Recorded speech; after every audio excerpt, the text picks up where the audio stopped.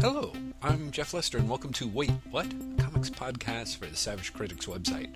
Our second and final installment of episode 19 is a giant holiday gift bag of a podcast as Graham McMillan and I answer questions from friends and listeners on Twitter about topics such as our favorite editors, comics we were embarrassed to read, our favorite Christmas comics, the $2.99 pricing wars, the first 5 pages of Graham's Jack Kirby Santa comic, Carol Ferris, and much, much, and believe me, I'm not exaggerating here, much more, in a podcast that falls just shy of 2 hours. You've probably always wondered where Graham and I fell on that whole Spider-Man Threat or Menace issue. Now's your chance to find out.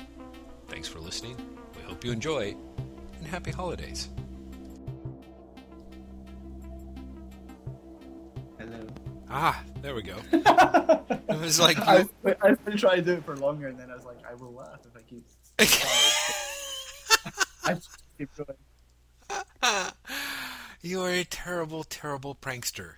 Terrible That's prankster. me. I'm a prankster. I fight the Flash and fly around in special shoes. Oh no, that's a trickster. Prankster's a Superman guy, isn't he? Never mind. I've got a bad moustache and a bow tie. Oh, yeah, you kind of look like a giant, ventriloquist dummy with a bow tie. In fact, now that I think about it, the prankster really looks like 80% of it. You look like a giant ventriloquist dummy with a bow tie, but I can't think of the comparison with the comic character. No, the comparison, that is the comic book character. I was just realizing he also sort of faintly resembles most of the conservative commentators on television, too, in a way. Oh, like there's a pitch that someone has to DC. Yeah, exactly. the prankster as Rush Limbaugh. That'd be great. The prankster versus Glenn Beck. Glenn Beck could have another rally, and he'd be like, "I need someone to organize it. Can you organize it, Oswald P. whatever the prankster's last name is? Because he is an Oswald, right? Am I making this up? No, I'm pretty sure. You probably are. You're well on top of it. He's another one. Like on top of the Penguin, we also have. See, now we're both typing it. Prankster. Yeah, exactly. No. Wikipedia. Prankster's Oswald Loomis. God damn it! How did I stupid Wikipedia and its disambiguation? I would have gotten there. Also, it has to be said. The prankster, his current incarnation on the Wikipedia page, looks not unlike James Simon of Isotope. I don't know if that's intentional or not. Yeah, you're kind of right, actually. It just needs slightly taller hair. Yeah. That's very good. If you scroll down, Jeff, and everyone else who's just got the Wikipedia page to go along with Jeff and I, you'll see the old scary prankster drawn by John Byrne. Yeah, that's the guy, which is very based on the design of the... wow, this Bruce Timm prankster is like, really? They went with the It's kind of god awesome. or something? Yeah, I'm kind of like, loincloth to checkered suit. It's quite a jump. Yeah, the scary John Byrne version is very close, as I recall, to the original Siegel and Sikela creation from August 1942. Yeah, because you knew that by heart. Of I course was I not did. reading it from slightly above the image on the Wikipedia page. No, of course not. That is You're a ridiculous. big fan of John Sikela, aren't you? How dare you, sir? How dare you? Hey, do you want to answer some questions? Absolutely.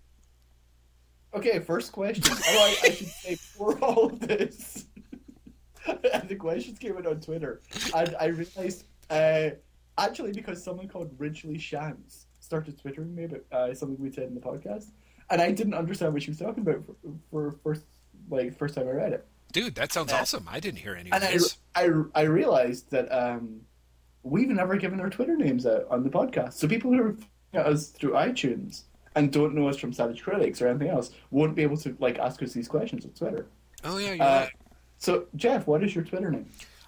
You can find me under Lazy Bastard. LAZYBASTID. And you, Graham? I am Graham M, but the spelling of Graham is very particularly Scottish. And so it's Graeme. And then add an M on there, and you'll find me on Twitter. And then you too can ask us questions, like the Ransley Shantz. I've given her a whole new name, the Ridgely Shantz. Her name is just Ridgely Shantz. And hi, finally. Hi, thanks for talking to me yesterday on Twitter, even though at first I had no idea what you were talking about. What she was saying, I should point out, she was disagreeing with me that Ted McKeever's art was not sexy. And in fact, she told me that, and I quote, "fuzzy, jagged expressionism is fucking hard," which is honestly like when you don't know what the conversation's about, it's just like, okay, I'm not sure what you're talking about. She also managed to tell me that her superpower is the ability to identify what parts of a picture interest the artist most, with, as we said, fairly compelling evidence that superpower did actually exist. Wow. So yes, Rachel Shant, you go. I'm thank you for saying hello, and I hope more people say hello to Twitter now. Yes, and actually, let me just flip that script a very wee bit there, and say that for those of you who are listening to us and like the podcast, we started off with a very strong, encouraging group of reviews on iTunes, which warmed my heart considerably. And we haven't had anything for a couple of months. So if you like the podcast, please, by all means. Only if you like the podcast. Yeah, don't want anything. Yeah. I was going to say, ideally, if you would like to stroke my fragile ego, please go on iTunes and give us a great review. But honestly, any review whatsoever. I think it's just great to have feedback so that we know that that there's other people listening than the 5 or 6 people who jump in and tell us so over on the Savage Critic website, which I also appreciate. Don't get me wrong. I was going to say, I thought you were going to say, if people who are listening to us have never read the Savage Critics, that's where we came from. Yeah. Which is savagecritic.com. Yes. And you should go and read that, because I write reviews and Jeff writes reviews on there as well. Although not recently. Yeah, I saw that on your Twitter. Was there somebody who actually did not know that? I don't know. Sonia, who I know in San Francisco, asked for a link. And I don't know if she meant specifically to that podcast or whether she'd never heard the podcast. And so I told her to look for us on iTunes. Yes. Yeah, look for us on iTunes. We really have to I've got to do some sort of behind-the-scenes website pruning, because there's a lot of stuff that I go to look for in our older links, and they've kind of have broken or disappeared. Like, I don't know if you realize that, but like some of our older reviews on the website, I don't think are accessible because the links, even the links in Google, don't seem to necessarily find them, as far as I can tell.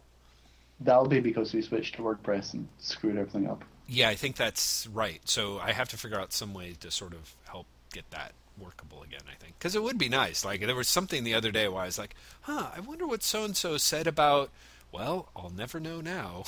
Yeah, exactly. One day I might find out with a very, very, very good Google search. Well, which reminds me, I've often thought about the idea that we should try doing some sort of, like a print-on-demand version of everybody's reviews. I thought that would be kind of fun. I don't know if anyone would actually buy it, but I think it would be kind of cool to put together. So, hello, okay. You were so quiet. I'm like, that is a terrible idea, apparently. I'd rather not talk about that, Jeff. Moving on. Okay, fair enough. Yes, so questions. Yeah, so sorry. Yeah, now that we've done all these station ID and stuff, let's go into the questions. First question comes from David Daw, who very simply asks, and this might be, no offense to everyone else, my favorite question, in particular because he did it like 1 minute or so after I asked for questions in the first place. Spider-Man, the Retro Menace.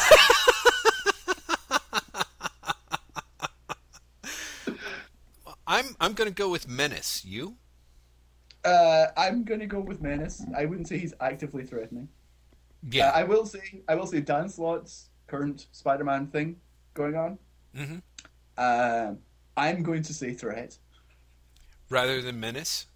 Yeah, did you read Big Time? Have you read his 2 issues? No, not yet. Yeah, I see. I'm not on board with what he's doing. That's not true. I'm on board enough to read, but almost every change he's done, I've not enjoyed. Yeah, kind of got that feeling a little bit from your review of the big old finale, actually.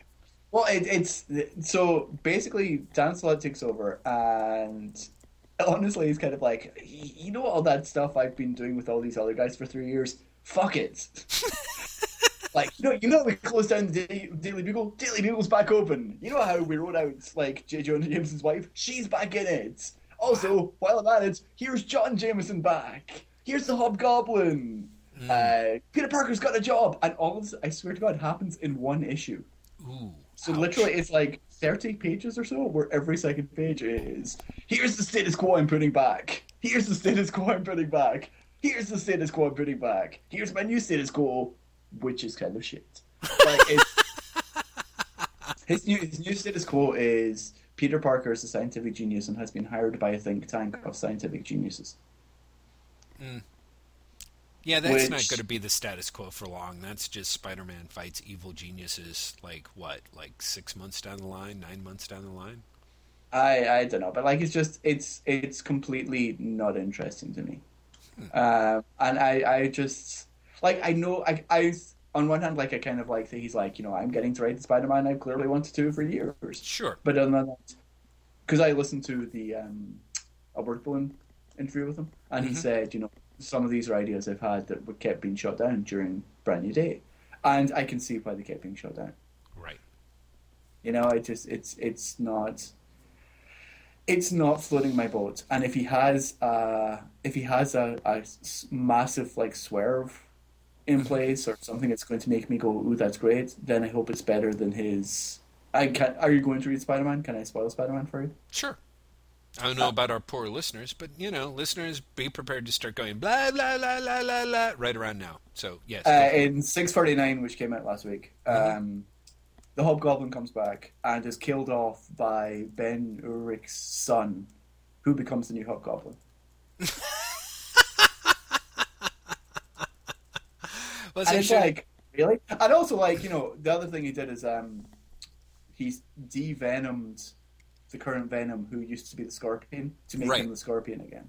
Yeah. And it's quite clear that he's going to make John Jameson into the new Venom. What? Really? Oh. Well, the only thing I have to support this is he's making he's slotted publicly making comments along the line of like, you won't believe who this new Venom is. He's not going to be what you expect. And in the story, you've got like the American military being like, we've got a use for Venom. And then it'll cut to like John Jameson being like, I'm the test pilot for everything the US military comes up with. And it's like, short of actually saying, and I'm going to be the test pilot for Venom. Like, it's the most unsubtle foreshadowing I can imagine.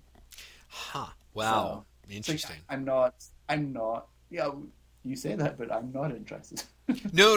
I mean, interesting as in like, yeah, that just sounds. I mean, there's a couple of choices. I kind of think bringing back the Hobgoblin is kind of a good idea. I have to tell you, the other day, one of the things that I was thinking that kind of made the Hobgoblin work is that one of the early tropes from the Spider-Man stories that I kind of dug, that I realize has always been there, is who is the secret villain in Peter Parker's midst. Yes. They did that with the Enforcer, they did it with the Jackal, and they did it with the Hobgoblin for a very long chunk of time.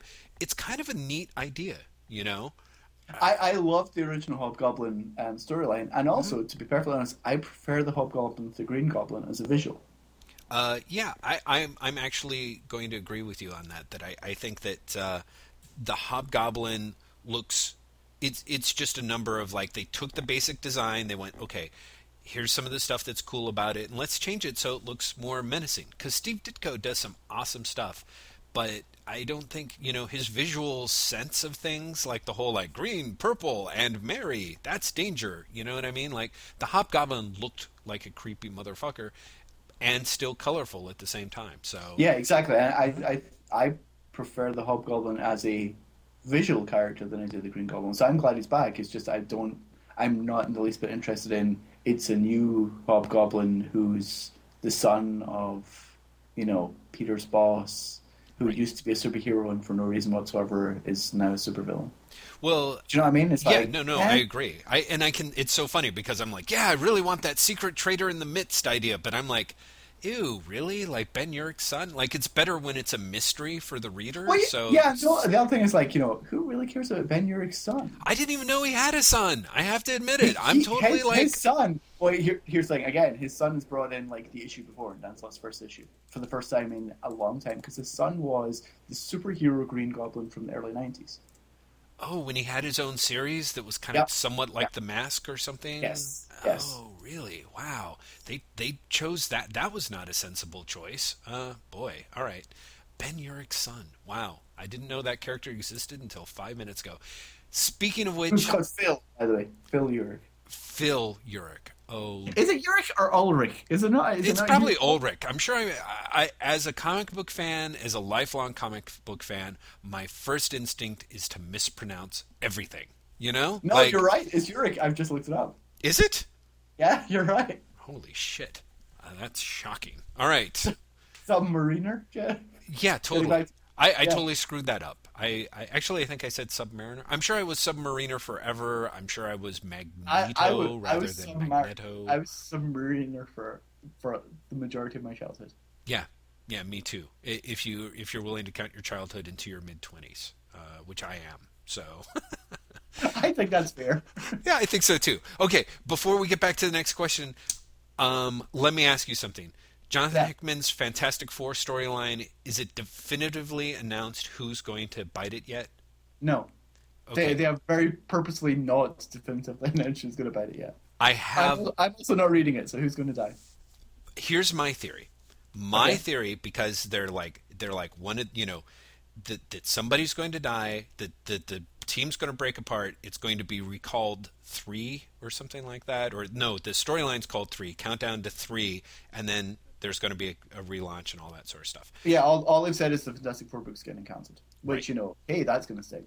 Right, exactly. Well, and I think they even said it was going to be relaunching later. So my theory is, and I don't think that this is necessarily what's going to happen, but I think it's not a bad idea, is that that the person who's going to die is going to be Valeria, the Reed Richards' daughter, Reed and Sue's daughter, and so the idea the 3 refers to Reed and Sue and Franklin, their surviving kid.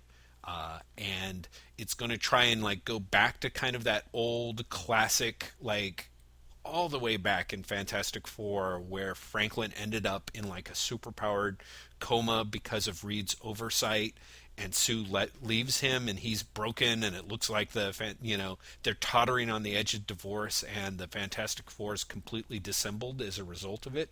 Mm-hmm. That would be my theory, is that they're going to try and If redo that. if that is true, I predict uproar on the internet. Well, that could be- In part because I'm pretty sure they've said definitively that it is going to be a member of the team who dies. All right, well, in that case, And also because I would really hope they are going to do something more than then a rehash from like yeah, 25 than years a ago. rehash of what Roy Thomas was doing, like in 1970, whatever. Jerry Conway, my friend. Jerry What's Jerry Conway. Yeah. Oh, thank you for the way you said that as well. Jerry Conway, my friend. I think you'll find it's Jerry Conway. Exactly. This is just because I'm bitter because it's such a great idea. I don't know if it's that great an idea, but I do remember that that the Fantastic Four, by being, the first family of superheroes, like having their marriage kind of sort of fall apart. Like Jerry Conway was producing some pretty traumatic books between that and Gwen Stacy. Yeah, great stuff back then. And I mean, as a kid, I technically was not the intended audience for it, so it kind of fucked me up. But at the same time, it was incredibly addictive, and Lord knows you don't really have that problem now, sort of in the chance of like, yeah, some 8-year-old's going to pick up Jonathan Hickman's FF and be freaked out. I think that, weirdly enough, it almost didn't get properly explored for long enough. It came, it kind of went relatively quickly, as I recall, and was incredibly disturbing at the time. But now, I think, as everyone's a little older and wiser, it could probably pay some really interesting dividends. I want to say that it went on for longer than you think. I remember reading it recently for the first time in the Essentials collection. Yeah, it pretty much wraps up by issue 150, and I think it starts, I want to say, around issue 129 or 128 But or so. That's like a year. That's It's more. more than a year. It's Yeah, close to it's 2 close to years. 2 years, Yeah, yeah. exactly. which is pretty long. Yeah, Especially for then. yeah, exactly. For then, it's like huge, huge. So, I would who I by the way think it's going to be either Reed Richards and he's going to be replaced by another Reed Richards, or it's going to be Sue Storm. that's a nice hook, actually. The Reed Richards replaced by another Reed Richards is kind of a good idea. But the reason I think that won't be what's happened is Reed Richards has also quote unquote died in Fantastic Four for a long time before in the 90s. Yeah, exactly. I think during, I want to say Tom DeFalco's run, but maybe it was Tom DeFalco's run. And yeah. no, it was Falco, and he was replaced by Doctor Doom for a bit, wasn't he? Yeah, for a little bit, yeah, which was kind of an interesting little touch. Yeah, the whole, well, that's why, that's sort of in a way why I kind of think the whole, like, we're going to kill one of the team is like, really kind of a bad idea. Like, if you kill Reed Richards, at least with your sort of universe of infinite Reeds, you kind of have a weird replacement out, you know, sort of. But killing Sue seems dumb. Killing Ben seems like a really bad choice. And Johnny, I don't know. You know, I mean, I can almost see it being... It's kind of sad that most of us are like, Johnny, I don't care if someone kills him. Yeah, exactly. I'm like, has anyone ever really liked him? And again, you kind of have that thing of like, you could replace him with the original Human Torch. You could replace him with a new Human Torch. But also, I think if it is Johnny, that would be... like, I feel Johnny doesn't actually really have a role within the family to the same extent that Reed, Sue, and Ben do. Well, do you know what I mean? Like Johnny, but John's original role was to be the kid, and he's been replaced by real kids. Right.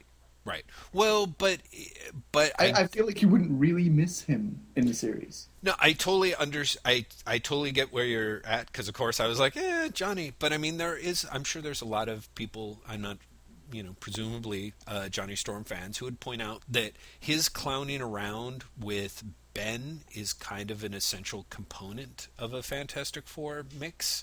Like, getting rid of that or changing that would be kind of a weird change. And also, weirdly enough, Johnny Storm is one of those guys who I enjoy reading outside his own title. You know, like his stuff in Spider-Man. Not that seems to be happening as much anymore outside of the Ultimate Universe. Don't worry, that will be happening now that Dan Slott's back in charge. Exactly. So no, I'm serious. Like, no. I know he's already had the Fantastic Four in this first issue. So yeah, I'm sure he'll bring back the torch, because I thought he handled them well, but it's obvious that he has a lot of affection for that. So yeah. So I don't know. I mean, it seems, you know, frankly, when I read it all, I was the initial Tom Brevoort Hickman thing. I was originally just kind of like had to, you know, walk away from the computer for a little bit, just because I found it like really unoriginal in a way that people are like the same way when people were talking about the death of Spider-Man, you know, Bendis' death of Spider-Man, like, we're going to do something that's never been done before, and I'm like, dude, that means one thing basically, and unless you're absolutely totally fooling yourself, you know, because I kind of feel okay, what does that mean? Right. What does it mean? Oh, for me, I think that means one thing. That means you actually permanently kill the character. You know. You see, I was listening to the Newsarama podcast the other day, and they made. You can laugh all you want, and they made a relatively good point, which is the only way you can do that is if you're killing the entire franchise. Mm-hmm. You can't have an Ultimate Universe without Ultimate Spider-Man, because it is the one title that comes out on a regular basis. Yeah. Yeah, no, I kind of felt the same way. I mean, I'm not saying that this is like, and I wouldn't really want that either, even though I have jumped off the book a long time ago. So part of me is like, but any other... What's that? I think you're missing out. I really, really like Ultimate Spider-Man. I know. You have indeed said. And it's something, and that's it. I kind of hold out the thought of, well, maybe someday I'll find an arc to jump back on blah, blah, blah, blah, blah. But, I mean, you know, short of when they say, like, that we're doing something that's never been done before, I'm kind of like, we're used to a lot of different, you know, it's like we've had fake deaths of the character, imaginary deaths of a main character. We've had actual honest-to-God deaths of the title character, followed by a resurrection. Yeah, deaths, fake deaths, little deaths. We've had them all. now's I don't think we've ever had a little death of Spider-Man. well, as I recall, like Not on panel. no. Okay, but off panel, you have to admit that guy got some play. No, I don't know. I meant of the title character. You know, when the title character of the book. So, yeah.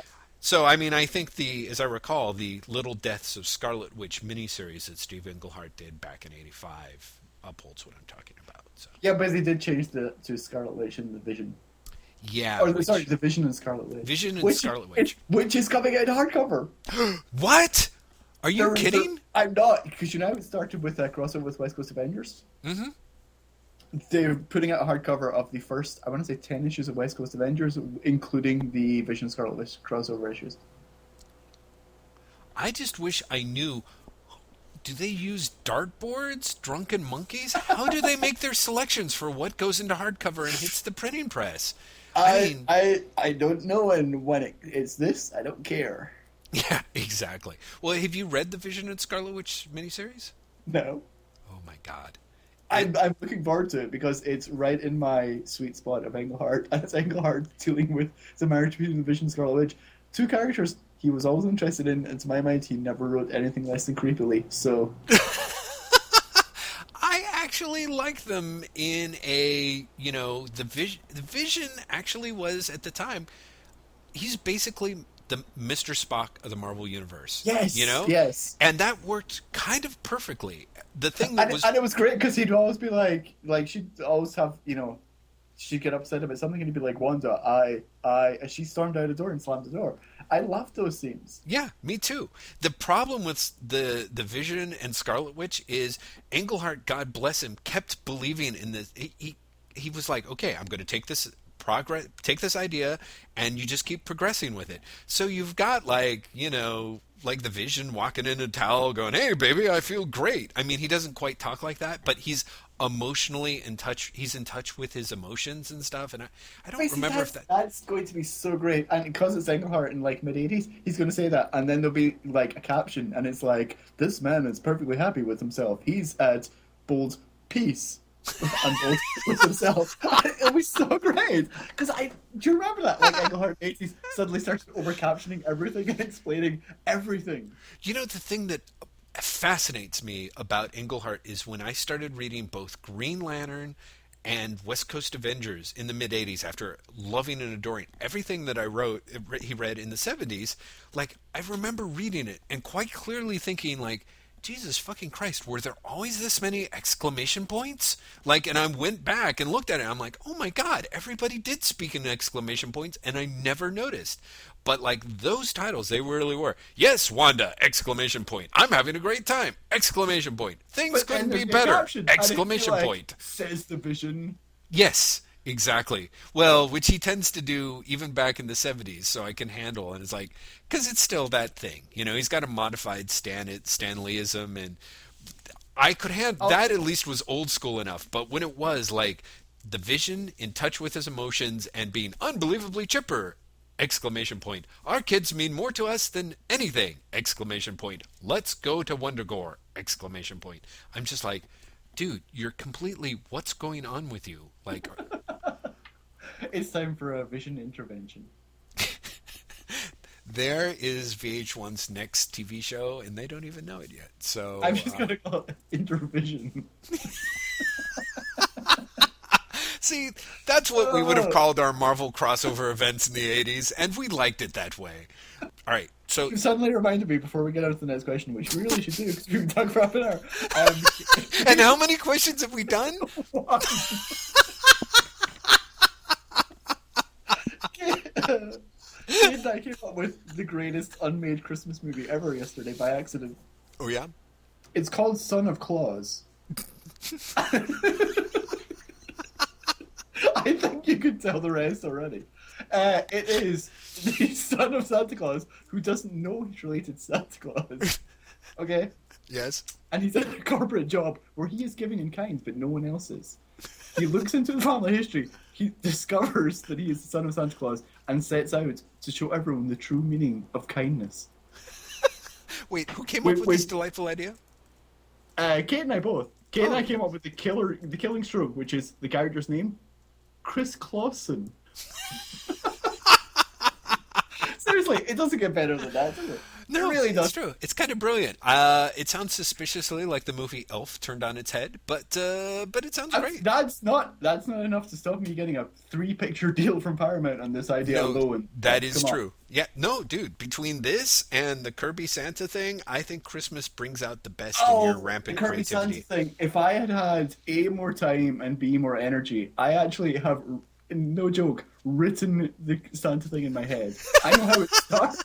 I can tell you the first 5 pages. Oh my god! Really? Well, it starts off, because I'm going for traditional 1970s Kirby pacing, Yes. with a full-page splash of a crowd looking shocked. Obviously, there is a woman in the forefront to the right of the page. the right. She's Yeah, got her hand in front of her mouth. Yeah. And she's like, oh my god, no, choke. And there's a man behind her wearing a hat and a suit, and he's like, I can't believe it. Then you turn the page and there's a double-page splash, and what it is Santa has flown in at the end of the Macy's Thanksgiving Day Parade, but he's crashed and he's dead. Okay? Oh, I should tell you also, the story is called A Nightmare on 34th Street. The 4th page, there's 4 panels on, and it's basically people talking about how this is after the Santa's dead. Stop making me laugh. God damn you. Okay, sorry. So good. You've ruined it. Oh, I've ruined it. I see. The 4th panel of the 4th page is a policeman saying that it's okay because the military has something even better than Santa.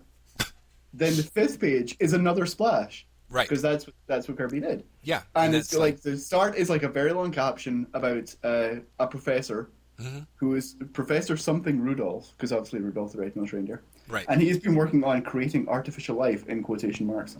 And he's invented Santa, Santa. And all I've got so far is scented, automated, naughty, schlas, nice. Don't know what the T is, agent.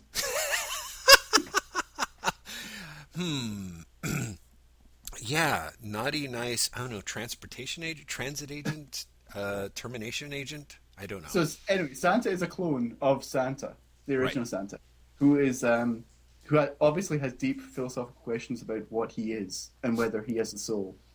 He goes off to fight the guy who killed the original Santa, who will be, I don't know, the devil or something. He's Jack Kirby. He should be a rich, steel-handed industrialist.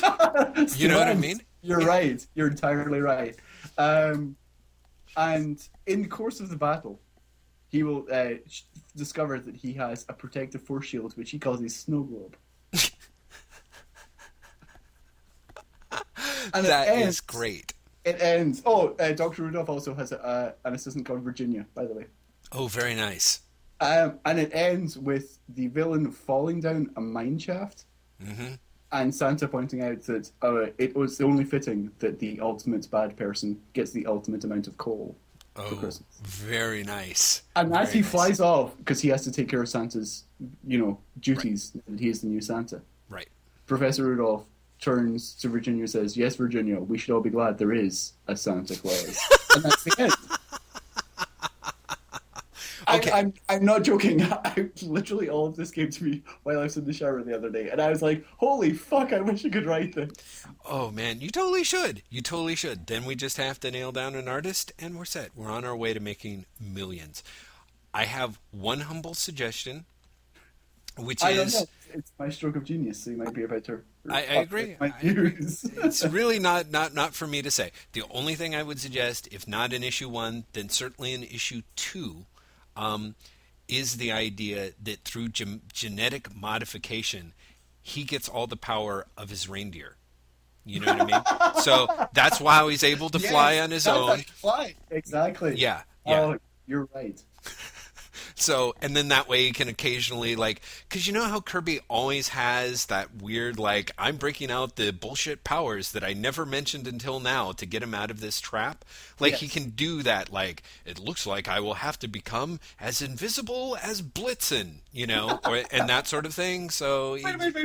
Blitzen is invisible? Is this like a new reindeer power? yeah, I just totally made that up. But, so would Kirby. That's my feel. I mean, you can research it. I'm sure Donner, Blitzen, I'm sure they all had like little special attributes of some sort that no one remembers thanks to Rudolph. So, and then he can break out, like you said, the snow globe's a fucking awesome idea. So, yeah, it's great. See, and this is what I do when I am, bored. Yeah, this is your downtime, man. When my brain can wander, I honestly come up with Kirby pastiches for Christmas. Dude, and they're awesome, I have to say.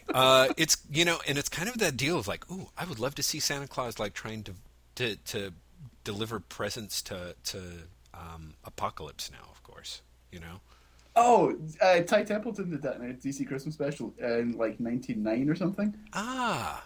He honestly did Santa Goes to Apocalypse Story, and it was absolutely awesome. That's great. I'll have to hunt it up. As soon as I said it, I'm like, it sounds sort of familiar, but okay, dude. So seriously, okay, we should do more of these sessions.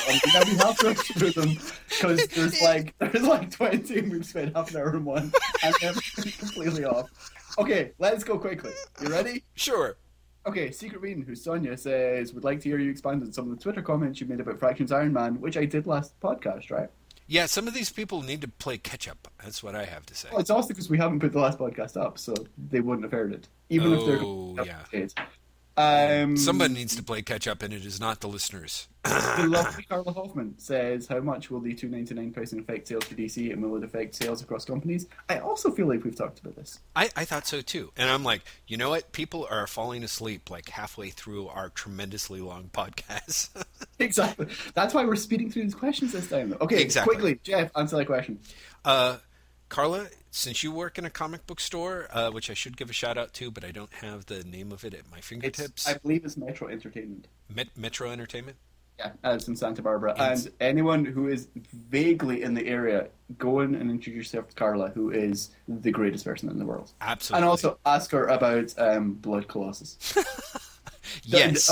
Honestly, if you're anywhere, if you're passing through Santa Barbara, you have to make a stop at Metro Entertainment to go and say hello to Carla and ask her about Blood Colossus. And I swear to God, you will not regret it. You will, seriously. Also, if anyone wants to go to Santa Barbara purely to do this, again, you will not regret it. Yeah. It is maybe one of the highlights of this last year. Yes. Agreed. Getting Carla about Blood Colossus. Yeah. Actually, it was probably 2 years ago, wasn't it? A year and a half ago? Oh, it was yeah, a while. It probably was. Because I remember we were going out for dinner with you and you weren't around that this San Diego. So. Exactly. Yeah, it would have been last year. One of the highlights of last year then. Yeah, exactly. Of all years. So, Insidious Mage. Wait, I didn't answer the question. You It was great though, Graham. God damn it. Jeff, answer these questions quickly. Okay. My personal theory is that the $2.99 pricing could affect sales for DC if they tie it to strong events and decent marketing. I think if it's currently DC sort of suffers from apart from a few certain tentpole franchises, everything else is sort of in that weird, no matter how hard they try and make it seem important, it doesn't necessarily seem that important. So I think $2.99's a great start. I think the next step is pushing it so that people know why they should be reading the other books now that the prices have dropped. If they do that, I think it could show some sales for them. It'll be interesting to see how that plays out with, say, Image or Boom or some other companies that were looking to sort of have the $2.99 arena to themselves. Can I continue? Please do. Insidious Mage asks, who are your favorite editors and why? Oh boy. Like of all time or currently? Let's say currently, because of all time we could probably go off for like hours. You start, Graham. Thanks for that one. Who am I really don't know. See, it's actually weird for me because I'm initially like just going to mention friends. I'd be like, well, there's Rachel Edidin at Dark Horse and there's Mariah Huner at IDW, and I was like, yeah, but that's not what he's asking. Right. Who are my favorite editors? I think I might say Shelley Bond. Interesting. That is very interesting. I think she knows when to stay away, when to stay out of people's way. I think she can shepherd interesting projects into production. I'm trying to think of people whose editorial hands I can feel. Do you know what I mean? Well, I'll give you one that I'm surprised you didn't pick off the bat, because it's going to sound weird because I wasn't following Brand New Day, but I would say Stephen Wacker, actually, because I thought... Oh, that's true. Yes, you're entirely right. But here's the thing. Steve Wacker only works for me on some books. For example, I don't think his Daredevil has produced anything particularly interesting, and I think that, Shadowland and all of that seems very generic. Whereas I think his Spider-Man and his 52 were great, and he was really good at keeping things online and keeping things to a particular tone that I found agreeable. I think when he goes outside that, when he goes to other books, it doesn't necessarily translate. Right. But I have to say, in terms of public faces, I think Steve Wacker's actually really funny and very enjoyable from that front.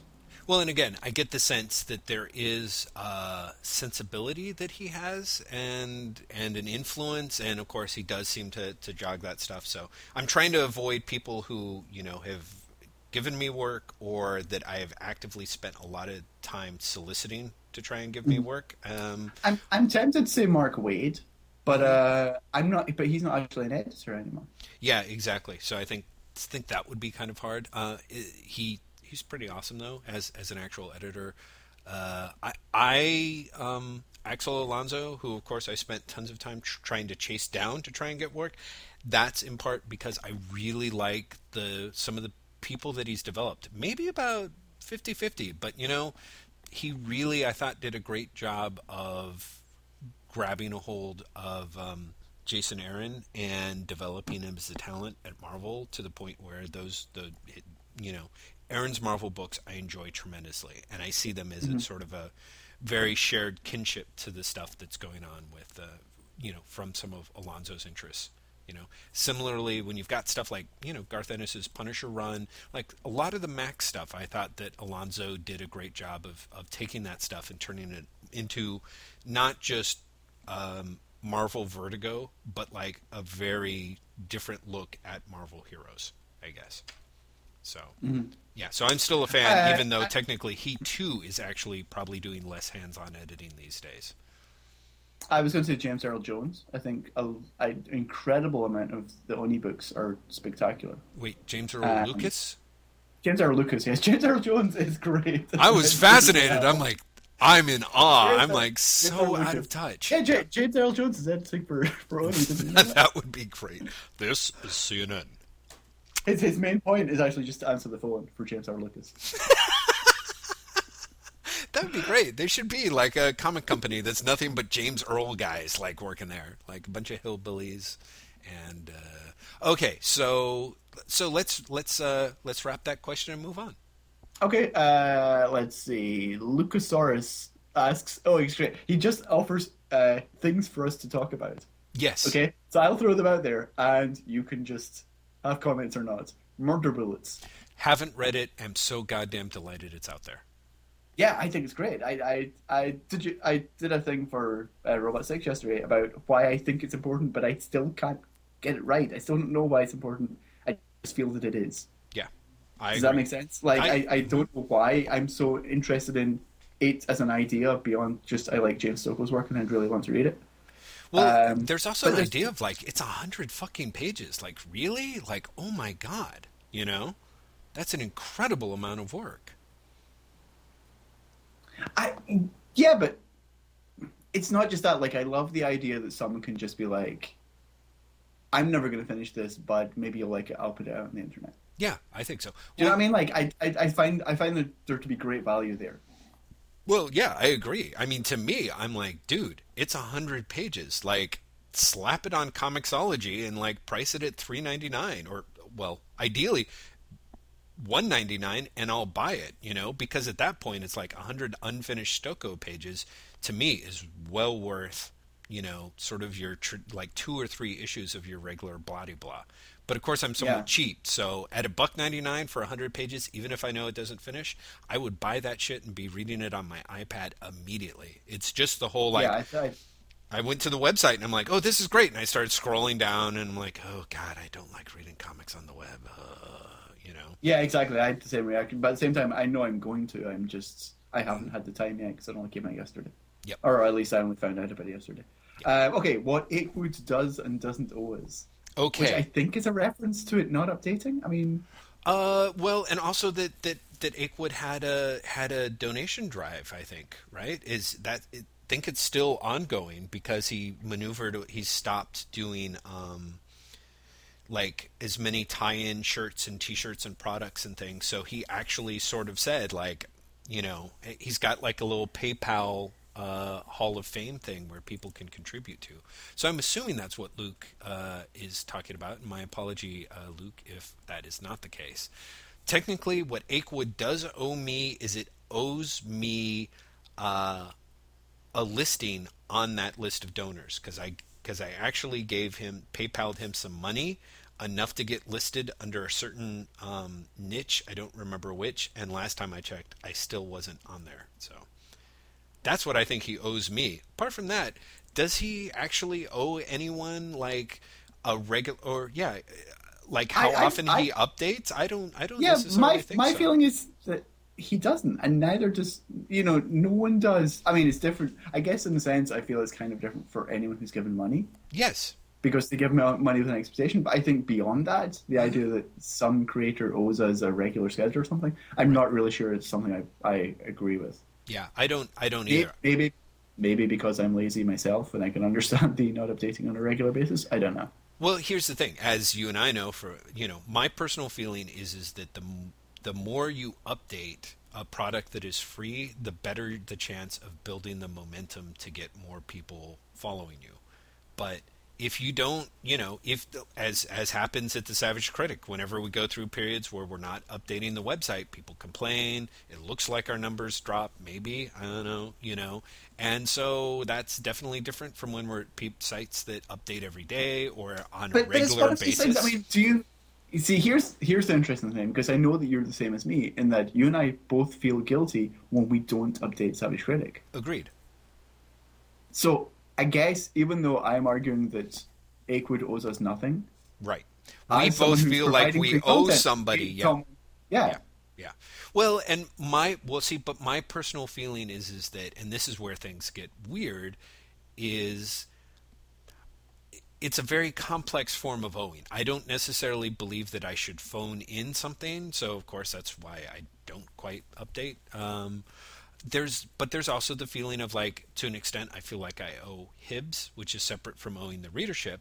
And also part of me is, so that gets into that weird feeling of, I feel like we should update more often so that the readership's there. But it's not necessarily a case of owing the readers. I don't necessarily think that. And I feel very incredibly lucky and privileged that I think for the most part, the readers that are vocal about Savage Critic are incredibly supportive of whenever anyone updates or how they update. And we've got some fantastic comments both on our podcast and throughout the site that I think I feel really grateful for. But I also don't feel like having written one great review and gotten feedback means that I necessarily owe someone another review. It just sort of means almost that I owe them something good. You know what I mean? And if I can't do that or produce it, then I start feeling conflicted and guilty. But it's a completely different can of worms, I think, for me. Or am I just splitting hairs? I mean, do you see what I say? I do see what you say. I feel so conflicted between what I feel I owe my readers, which sounds incredibly pretentious when I say it like that, and what I feel owed by people whose stuff I read. Right. Like, they feel completely at odds. And I don't know how much of that is like my own guilt, as opposed to, any reality. Yes. Let's leave this one ambiguous and move on, because I think that otherwise we could talk in circles about this for a while. What do we think of lesser bat titles? That is an incredibly timely question for me, because I just picked up a trade from the library of the first 6 issues of Gotham City Sirens, right? And I'm not all the way through it, but I have to say I really enjoyed the first 2 issues. And the third issue was Scott Lobdell writing a Riddler story, which was kind of okay. The thing that was fascinating to me is how quickly the book seemed to like fly off the rails, and I'm really curious to see if it ever gets back on the rails, kind of. I want to say that I'm not sure it does, because I seem to remember that Paul Dini didn't really come back. Well, that's it. Or like, he came back and then he left again. again. Yeah, exactly. And so I have a sneaking suspicion that it's going to get back on the rails and fly off again. To me, in a way, it doesn't surprise me because it's a very strange, like, at the time I dismissed it as just kind of a like, oh, this is just, you know, A, collection of bad girl art, B, sort of a kind of quasi spin-off of, you know, from the Bat family universe at a time when they don't have the proper way to have while they're trying to disassemble the Bat family. So it's a way to kind of serve both masters. But reading the first 2 issues of it, I'm like, I could. It's basically like supervillain team up from the 70s from Marvel, or even that sort of short-lived Joker series. I don't know if you ever read any issues of that DC put out. Yeah. I'm kind of like, it's these female villains in the DCU versus these other villains in the DCU, very much in the Batman universe, you know. And I'm kind of like, it's kind of a lively mix so far. I mean, depending on how you feel about it, Paul Dini's obsessions with Zatanna and seemingly endless use of the character Hush are either incredibly exasperating or sort of charming in their consistency. I honestly can't figure out which.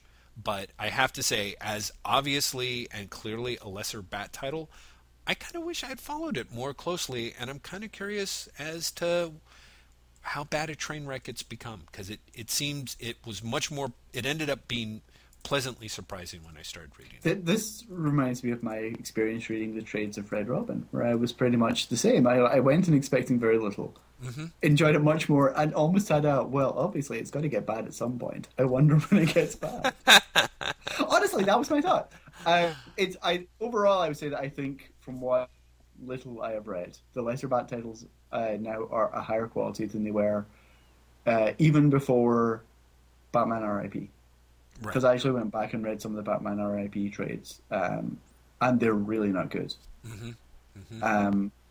I mean, they fill a need, I guess. I was thinking the other day that I think there's far too many Bat titles starring Batman, whichever Batman it is.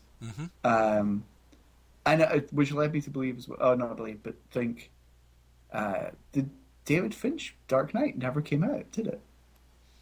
Yeah, I'm not quite sure what happened with that. I assume that after I saw it with the Grant Morrison title, I'm like, did they just fold those two together? Is that how that works? I'm totally confused. Is Batman the Return the new Grant Morrison series? No, it was a one-off. That's just a one-shot that ends on like a cliffhanger or whatever? Yes. Wow. Okay. All right. But here's the thing. It meant that The Dark Knight did not come out at all in November. And it's disappeared from the solicits as well. So quite clearly, The Dark Knight is in severe problem. Well, and was The Dark Knight the one that Finch was writing as well as drawing? Writing and drawing, yeah. Maybe they just went, this isn't working, or maybe he felt it wasn't working. But there's been no announcement. Well, is that surprising? You're going to find it like buried in the middle of, a DC blog post congratulating, I don't know. Oh, I've just Googled it. It's now going on sale December 29th. That's a full month later. Wow. I wonder if it's going to become a bi-monthly. No, they're saying issue 2's coming out in January and issue 3's coming out in February. Interesting. Okay. Well, so Grant Morrison's only Bat title is his Batman Incorporated. Huh. That tone was so dramatically different for that one David Finch issue. That's really fucking weird. I don't know if you listen to NPR at all, but NPR has a pop culture, I think it's called Pop Culture Happier, a podcast with their culture editors. And Glenn Weldon gave non-comic reading culture editors Batman, The Return, and the latest issue of Batgirl to read as an introduction to superhero comics. And they were all like, this is interesting, but not very good. And while I was listening, I realized that first of all, I had this like, why are you giving them that? Oh God! And then I realized how badly DC fucked up that if that's meant to be an introductory one shot for Batman. Because Batman: The Return is not good. It's not a good comic. Yeah. Yeah. Well, I mean, honestly. It's not.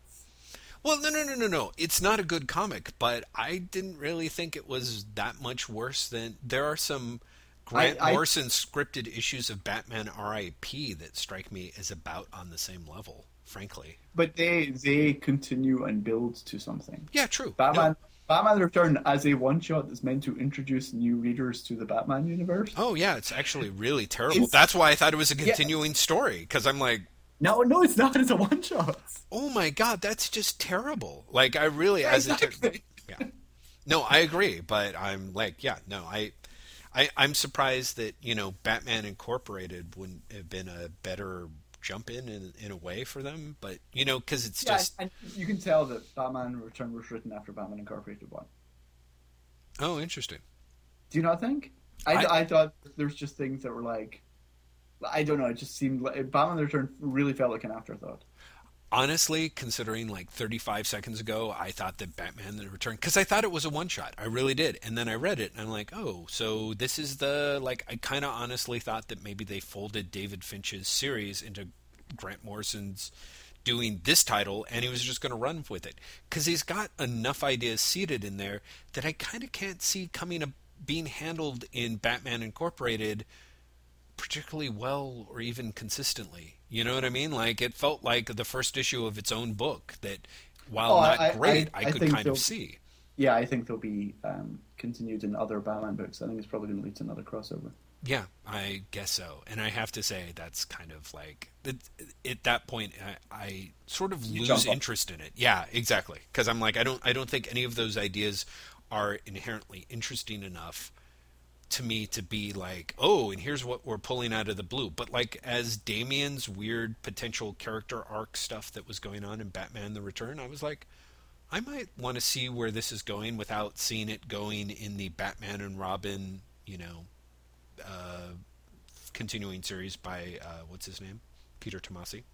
I have to say, I got the even though I didn't get any new comics at the store last week, I got mailed Detective Batwoman and Batman and Robin. Mm-hmm. And Paul Cornell's Batman and Robin was much more enjoyable than I was expecting it to be. Oh, great! And I actually would love to see that characterization of Dick Grayson continued elsewhere. Ah, fabulous! The characterization is essentially, now that Bruce Wayne is back, Dick Grayson is playing around with the idea of being a funny Batman. And Damian is calling him on it in the story. Which I think is a funny idea. And also Detective Comics I thought was really good. Surprisingly strong. Yeah, everybody's been jumping up and down about that Detective Comics. I should be picking that up. Can you hold just 1 second, Graham? Sure. Hold on 1 second. And I will leave this in for... I had to turn off the heat. Oh, are you talking to the readers, listeners, without me again? God. Yeah, but I only started. I got as far as, and I will leave this in for everyone, and then you came back. And damn it, Graham.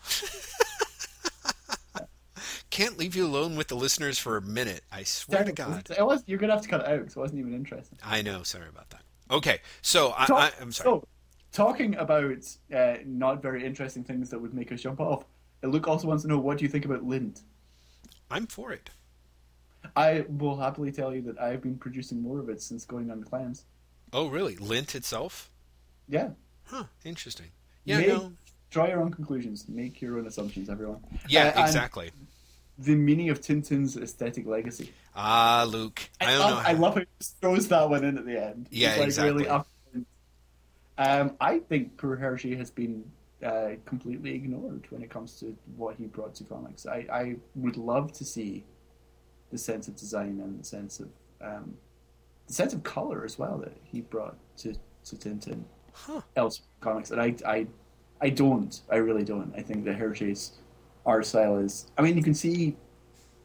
I guess you can see more of an influence in European comics, which makes a lot of sense. Yeah, huge. That whole... I mean, that wonderful stuff that Tucker and Joe did, writing it on their various crossovers about the Humanoids line, really made me realize how much of the Ligne Claire style is much more prevalent than I think that it is. So I'm always like, really? You would say that Hergé got passed over when you can still see like New Yorker covers with like Juste Suerte, doing the illustration work? I mean, Yeah, but do you think that's actually coming from Hergé, or do you think it's coming from elsewhere? Unfortunately, I'm enough of an ignoramus about the school to not know for sure. Because I feel that Hergé is, and this is maybe me sort of showing my own ignorance, but I think that a lot of that stuff has come from people who have been influenced by Hergé, have then gone on to influence other people, and the other people have not really seen Hergé. Do you know what I mean? It's like Mike Golden has theoretically been influenced a lot of comic artists, but he's not. They've not seen his work. They've seen Art Adams, and then they've seen, Jim Lee and other people aping someone who's aping it. Right. And so I'm not sure that's. I mean, I guess that's some of the legacy of the work, but I don't know if it really counts because I don't know if the original work has really been seen. Interesting. Here's a fun fact that somebody told me that Mike Allred's Madman, a big influence on it was Tintin. I can see that. Yeah, isn't that kind of? But I can see that in terms of the writing more than the art. Yeah, me too. I mean, apart from the occasional like he hops on a bicycle type thing, but in terms of the writing approach and the pacing approach, I would actually say that I can see that. So, and of course, it's a great time to ask that because Charles Burns's X'd Out has that very lovely sort of Tintin design influence on the cover. I admit I have not cracked the inside to know how strongly that influence plays out on the inside. It's all about Tintin. Mm-hmm. I have no idea. I've not read it, but that's James Shee asks best holiday comic stories. Oh, that's a great one. That's a great story. Do you have one? I can think of a favorite, but I'm not sure I can think of a best. My favorite, just general holiday comic, is actually I've got two: the Teen Titans Bob Haney Christmas Carol. Yes, I was going to say spectacular. Yeah. Or the Mark Waid Christmas special about Joey and Maria, and they have to give birth and they're homeless. That ends with Barry Allen coming back just for the last page. So it's a fairly generic Christmas special, and the last page, second last page rather, is Wally and Linda. I think he's with Linda at that point. Are visiting Jay Garrick and his wife, whose name I can't remember. And there's a knock on the door, and they're like, "I wonder who that is." And they open the door, and Barry Allen's standing there. And it's just like, "Hey guys, I'm back." And the caption is, "Happy holidays, everyone." And that's it. There's no let's dish or anything. And it's just such a great last page. And especially wonderful. Considering the storyline it's set up. I love it. That's really wonderful. Okay.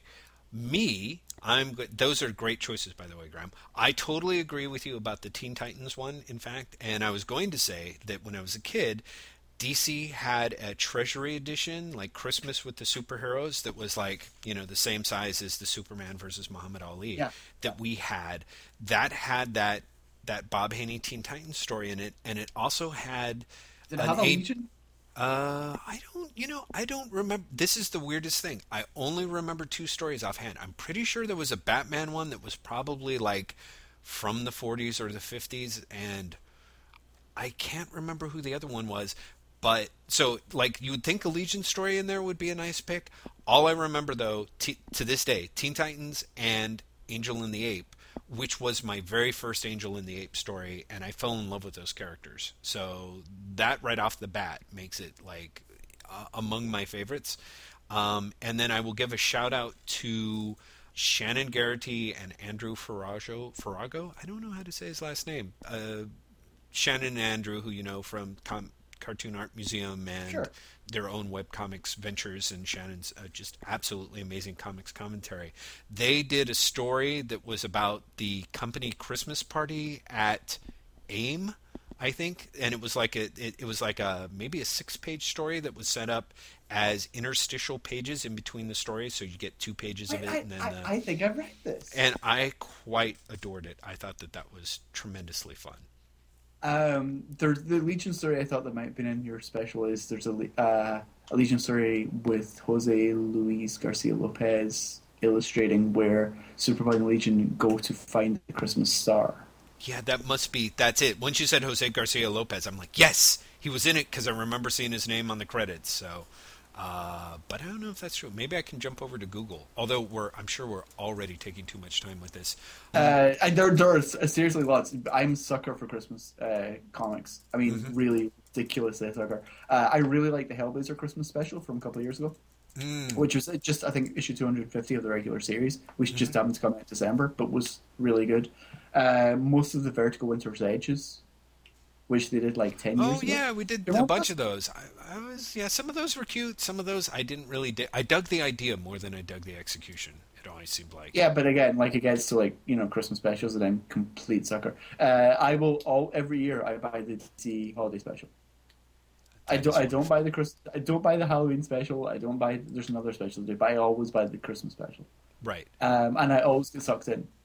That is fantastic. Seriously, just give me superheroes, like, considering giving gifts to each other. There is, in one of those specials, and I could not tell you which one, I'm sure there's one about Superman and Batman giving each other presents.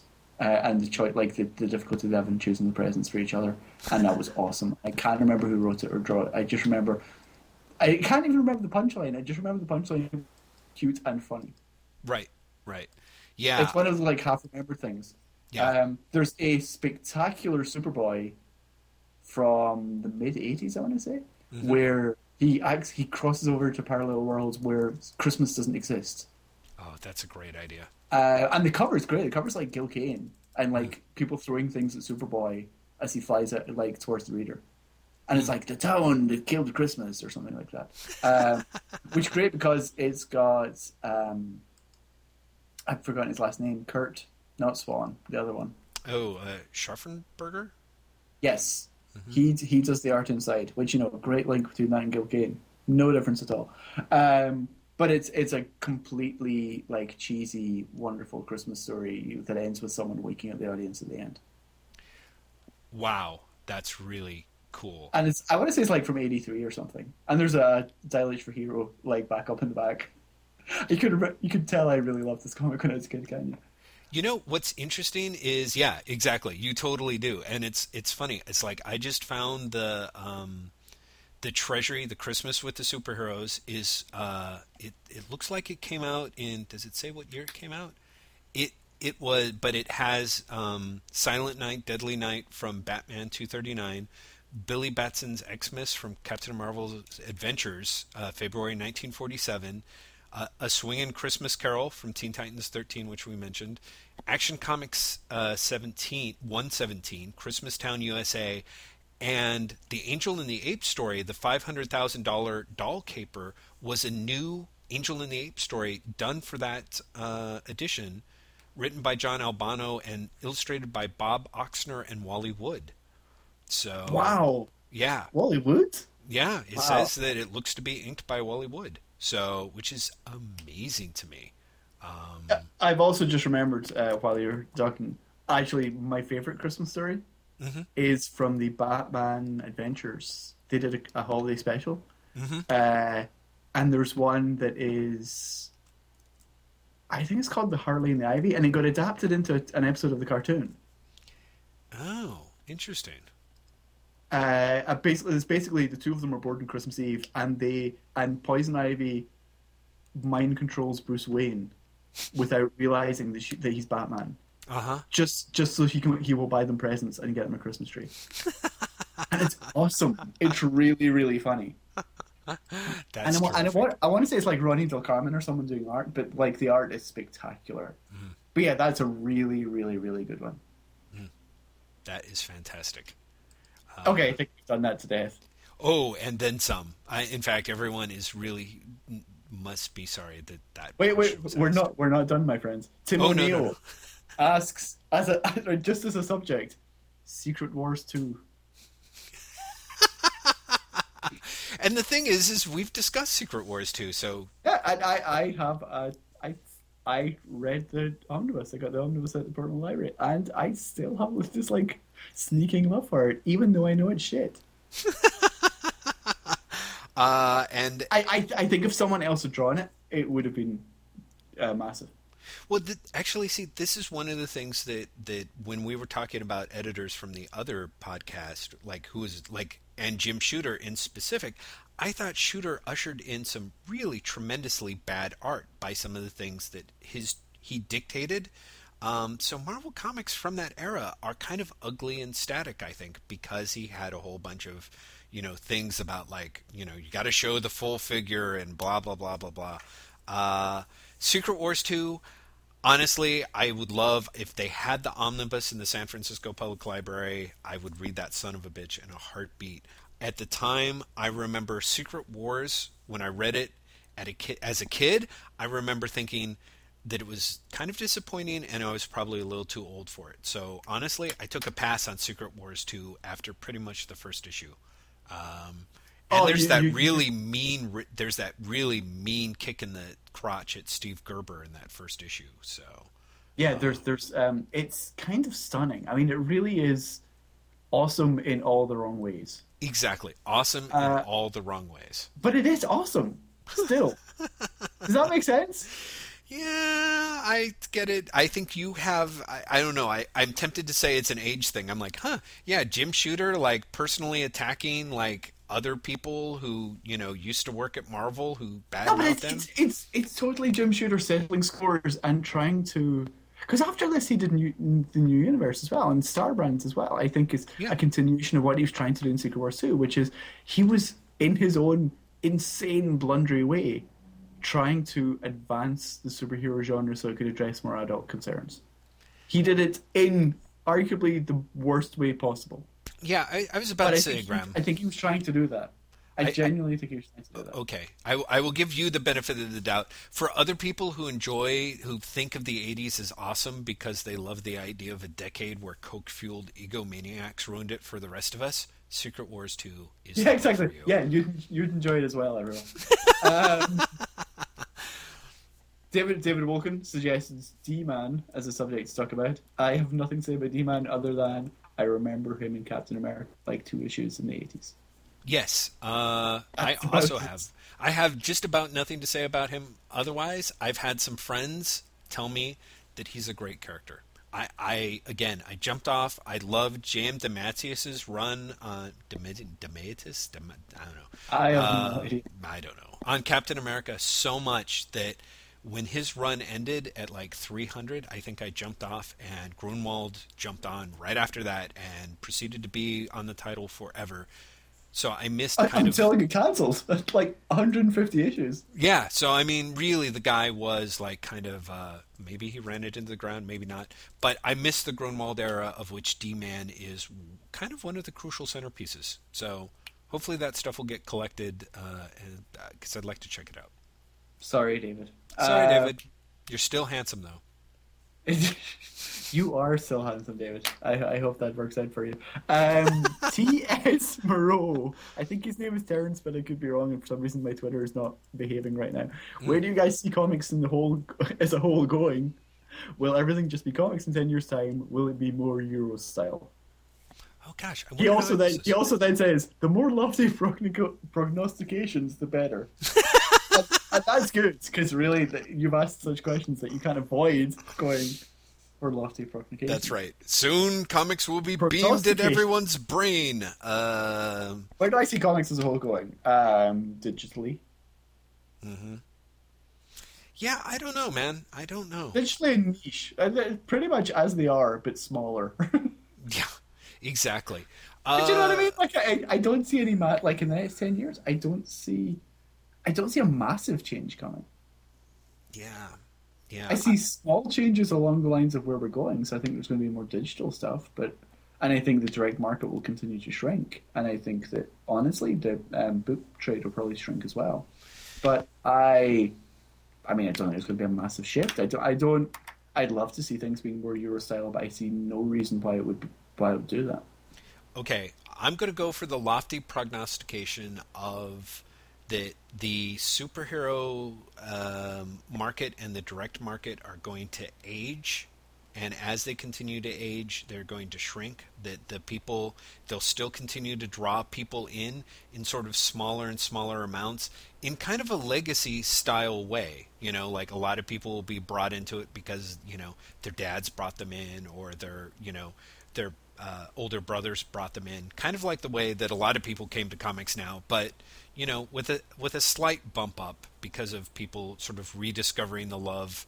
I think that there's a lot of people who were reading comics who left recently, who might come back sooner as a result of digital. But I think the real potentially interesting area for growth in comics is going to be in about 10 years, maybe 15 years, where the kids who were reading manga, who aged out, decide to come back to check out the marketplace. Or, alternately, the people who were so inspired by manga that they're making their own books, like drawing their own pages, and seeing stuff that's sort of weirdly like the closest comparison might be Scott Pilgrim, although it'll probably end up being entirely different from Scott Pilgrim, rolling down the pikes 7 or 8 years later. Now, whether or not the marketplace will have changed enough that they will totally transform the marketplace in a permanent way, who can say? Also, as a lofty prognosticator, I would say that somebody hopefully will remember the big manga boom that we went through and figure out a way to get the next generation, when they come down the pike 10 years from now, and how to properly do that. If that's all attributed to Dragon Ball Z reruns and Naruto reruns, and that was mainly where all that came from, then so be it. But I would like to see a rerun of the manga boom, but have it be something that ended up being more sustainable. Exactly. Have it not be a boom. Yeah, and not have it be a boom, which I would like to think that will happen. It's just not going to happen for another 5 to 10 years. Well, that's the end of where he's wanting us to talk about. So I'm fine. Well done. I would love for that to be the case, but I'm just too cynical to believe it would happen. Yeah, it seems really unlikely because of how calcified the marketplace is, and I do not mean that. I'm not dumping on the direct market, because honestly, I feel like all of our media is kind of calcified in a way and is having troubles. Like, looking at this whole battle between Comcast and Netflix, I'm like, as far as I can tell, all media is having a problem of trying to figure out how to get stuff to people in a way that means that they'll be able to still have their existing structures. And I'm not sure that we can necessarily... A lot of media maybe not be able to have that cake and also be able to eat it as well. I think there might be some serious changes coming down the pike for the way that entertainment is delivered to us and the way it's monetized in the next 5 to 10 years. I've been really frustrated by the reaction to the Comcast Netflix story, if only because people are responding to the headlines as opposed to the story itself. Mm-hmm. Because it's a lot more complicated than what the headlines are. And I say that as someone who wrote an incredibly basic headline about it. Yeah. But yeah, everyone's like, Comcast are trying to blackmail Netflix. And they are and they're not. Comcast aren't trying to pull Netflix off the air, is the thing. Comcast is just essentially wanting more money to stream Netflix. And I kind of But at no point have they said, we'll take it off if you don't. Right. They've just said there might be problems, which I think is actually almost reasonable. Yeah. I think it's a little shady because the way they went about it pretty much is the cartoon version of blackmail. Yes, exactly. Give us some money or something might happen to your website. Right. But, yeah. Yeah, but you and I both know the difference in the size of bandwidth between a text file and a JPEG file and a fucking movie streaming in real time. Did you see the report that said that in peak times Netflix is basically 20% of America's internet? Yeah. Yeah, was it 20%? I know, yes. That's huge. That is huge. Insane. Yeah. So I can actually understand when you read that. Then you're like, well, someone's asking for more money to stream Netflix movies. I'm like, that makes sense. Yeah, I kind of have that same thing. I think what's So yeah, I have that same reaction. On the other hand, I also feel like A, Comcast is doing it badly, and B, it would be better if there were rules in place, not just like, hey, good news, here's a new fee. You know what I mean? Like, I don't think that's going to fly. But yeah, there I do part of me has a thing of like, yeah, if if you're all going to be using the roads, maybe there should be a difference between the 18-wheel truck that takes up 3 lanes of traffic and the Peugeot. I don't know. Maybe that's me. That's the most simplistic, nonsensical metaphor I could come up with at the drop of a hat. But it was a good one. I appreciate it. It'll only make sense once you see my Return to Judgment Mountain Kirby-inspired miniseries. Chad Nevitt says, you guys should talk about how Dreadstar is power. And I refuse to do that because I don't really like Jim Starlin or Dreadstar. I like Jim Starlin. I have to admit, Dreadstar was not, to me, was Jim Starlin pretty much after he'd peaked. The best part is I then responded to Chad by saying that Peter David's work in the book was better. Yeah. Just to like poke at him. Mm-hmm. And the best part was he was like, I dig Peter David's work in the book, but no, it was not.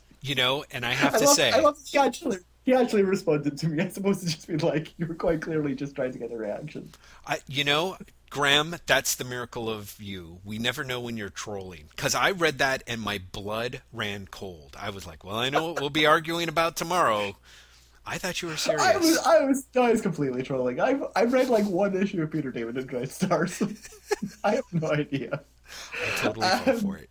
Richly Shantz, who I was talking about before, says, this is a great one because I'm not sure if either of us will have anything to say. Portrayals of Carol Ferris, that being Green Lantern's girlfriend, up to and including Blake Lively opposite Ryan Reynolds. I'll say this, Blake Lively does not in the least convince me as someone who runs a jet pilot company. Blake Lively, I have not seen her in other things, but in the trailer, she did not convince me as someone who either dressed or fed herself. So, much less an aviation company. And as for Carol Ferris, honestly, I think that she's had the toughest road to hoe. No. Jean Loring. Well, has until Jean Loring came back and murdered people, I would say Carol Ferris. Jean Loring had the cheating on her superhero husband story to deal with. That's true. That kind of sucked as well. But Carol Ferris also has had some bad times, I think. Don't you? Yeah, I have to say, Carol Ferris, and again, this is us getting back to Steve Englehart. Carol Ferris as the Star Sapphire who wanted to stay Star Sapphire of the 80s. Mm-hmm. I still think that was completely awesome and much preferable to the Carol Ferris we have today. Yeah, see, I kind of like the Carol Ferris in Steve Englehart's Green Lantern. I felt like it was the closest the character was ever going to come to making sense. Because like you said, she becomes Star Sapphire, and she's kind of like, well, no, but why take this power from me? Yes. Why should I give it? I mean, of course, also she is the latest in a long, long line of supervillain dominatrix characters. Yeah, well. which, as we said, is honestly like a story I'm still sad that we never managed to do for I9. But no, there was at one point where Charlie and I were going to do a story about superhero dominatrixes because the famous cover of Star Sapphire and Superman's licking her boot. Yeah, I remember that one. Yeah. For some reason that came up in conversation one day, and I was like, God, there's lots of female characters like this. It's like a cliche in super comics. Mm-hmm. Charlie's like, oh my God, we should totally do the best dominatrix characters in superhero comics. Not even like the best characters, but like the most dominatrixy. The most dominatrixy. Which would have been a great story. Yeah, we never did it. Yeah, what a shame, because you're it's right. A shame. It would have been fun. Mm-hmm. But no, like Carol Ferris. Carol Ferris makes more sense when she's not being the person who pines after Hal Jordan. And for the majority of her existence, she's been the person who pines after Hal Jordan, which really makes no sense. Like, I don't get why she does. Yeah, I think that's the problem. She, like all the DC Silver Age heroines, I had some problems with. Although, again, like, weirdly going back and reading the original Adams stories, I almost felt like Jean Loring was the best of them in a way. But Carol Ferris, yeah, she just doesn't make sense in terms of the, oh, I'm pining after Hal Jordan, oh, I'm going to figure out a way to make him marry me, oh, hey, it's Sadie Hawkins Day, to all this weird power stuff. Ultimately, it's kind of those weird, like, I just never got the feeling that Hal Jordan and Carol Ferris actually liked each other in the comics. Like, I never really thought it through, like, maybe they're just awesome in the sack together, but honestly, neither of them seem very likable people at a fundamental level, So my favorite version of their relationship ever was New Frontier. Oh yeah. I can see that. Which I think made sense in part because it didn't let it get past Hal flirting with his boss. Right. Exactly. Do you know what I mean? Like there is the kiss towards the end, but even that is like, in crazy circumstances, and you quite believe afterwards she's like, seriously, I thought you were going to die. Get over it. And that's the version of the character that makes more sense to me. Right. Which again is in a very retro context. So, I would like to have. I would kind of like. I like weirdly. I also like Carol. Like I like Carol Ferris as a character. I just don't like her in relation to Hal Jordan. So that's why I kind of thought, in that sense of sort of splitting them off, it kind of made more sense. And in a way, if they were to pursue some of that Star Sapphire stuff, I don't know if they still are, but I believe they are. And I also know Star Sapphires because I know you're reading Blackest Night. Star Sapphires is beginning to bleed in, not Blackest Night. It's beginning to bleed into Brightest Day. They're exploring the, to me, still completely inexplicable connection that Star Sapphire has with Hawkman. With Hawkman? Yes. Didn't you know this? Star Sapphire is powered by... I'm going to say this, and it's going to sound even more insane than it actually is. Star Sapphire, as like, how the Green Lanterns are powered by the Green Lantern battery? Sure. Star Sapphires are powered by the corpses of Hawkman and Hawkgirl. Okay, but I kind of see it because Star Sapphires are powered. They're the power of love. Yes. And of course, Hawkman and Hawkgirl have this love that is like bound them together throughout eternity. Yes, that's exactly it. Also, could I just say that Star Sapphires being powered by love still is kind of weird to me. Like, yeah. Yeah. Like, yeah. No. I think we're done. Yeah. Next question. Brian Weiner says, comics you're embarrassed you used to read regularly, and when did you finally drop them? I think that was actually my favorite question, by the way. Everyone's questions were great. I dug them and, of course, laughed my ass off at many. But I thought that was actually I was like, oh, thank God, here's a question that we can answer. And even... I'm not sure I can answer. Really? Comics I'm embarrassed I used to read regularly? I don't know. Well, let me start and see what you can catch on with, because I have a ton of them. Interestingly enough, the thing about comics is usually most of the time I'm more embarrassed that I wasn't reading a comic, than I was. Like I can't think of anything that I look back on and I'm like, I can't believe I wasted my time on that. Like I remember now being kind of embarrassed that I didn't realize how awesome Kirby was, and so my younger brothers would buy Devil Dinosaur and Machine Man and stuff like that, and I'd be like, this stuff's for kids, and then read each issue 8 or 9 times, So, but there are comics that I'm sort of embarrassed that I used to read regularly. The great thing is working in Comics Experience every Friday and doing the Savage Critic on a much more consistent basis. As a result, I used to feel obligated to read a ton of stuff. And I have to say the guiltiest pleasure was reading Tarot by Jim Ballant. Oh my God, you and Chris Sims. What is it about that book? It you know what it is? Honestly, on the one hand, it's the schizophrenia going on in the book itself, where the book manages to objectify women while proclaiming to celebrate them at the same time. Like, it's really but on the one issue of Tarot I've read, which I'd like to point out was because you and Hibbs made me read it. I don't know if you remember that, but you and Hibbs made me read an issue of Tarot. There were so many letters in there from women who agreed with it. Yes. Yes, that's the thing that's weirdly mind-blowing. And assuming that he's not making those up, which I assume that he's not, it really speaks to a certain individual that has the concepts of objectification and empowerment like deeply, deeply, deeply confused. Like has them like almost existentially ass backward. Probably literally ass backward in the case of tarot, now that I think about it. But it if there was a book on the stands that was so bad that it was good, month in and month out, it was tarot. And he was doing what he wanted to do. He has just enough, Jim Ballant has enough professional chops that he could put together something that was, professional, and yet at the same time was incredibly like tasteless and like terrifying and just unbelievably hilarious and horrifying in its banality, and yet somehow deeply readable. So it's kind of like if Jack Kirby had no imagination, you know what I mean? Like you would kind of get something that's kind of like tarot, It really is somebody's own personal vision in a way that is kind of compulsively readable, even though you are reading it in part to turn around and make your friend Graham McMillan read it, just to watch him blanch while he turns the pages. So. Oh, I remember the horror with which I was reading it. I don't remember which issue it was that we insisted that you read, though, because it was just whatever issue was out that week. Yeah.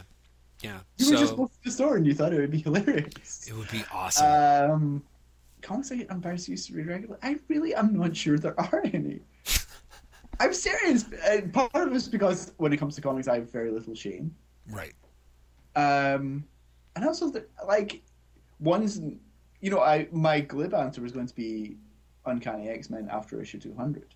Mm-hmm. But I knew no better. Do you know what I mean? Like, by the time I realized I didn't like it, I stopped reading it.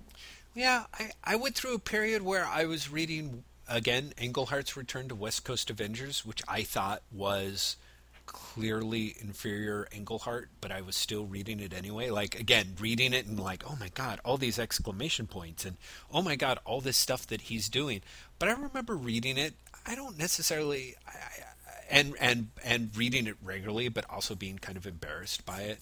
I'll be honest, I was embarrassed by all the issues of John Byrne's Superman titles that I read when they came out. Like, I started buying that. I started from the very beginning. And each issue, I was like, this isn't particularly good. Like, every once in a while, there'd be something that would be like, oh, this is kind of great.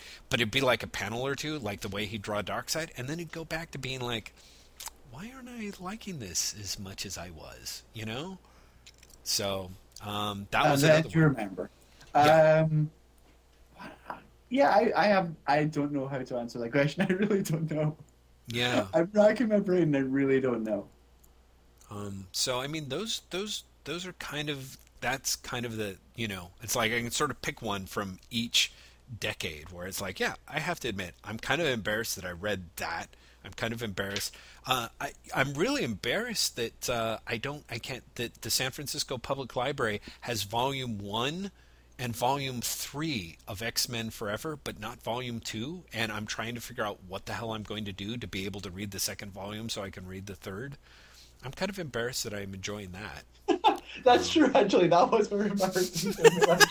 X-Men Forever is a good one, actually. Yeah, X-Men Forever will be my answer to that. Because I for the first series, I really loved it. And then it stopped and restarted the second issue, with the second series, and I couldn't be bothered even picking up the first issue. Yeah.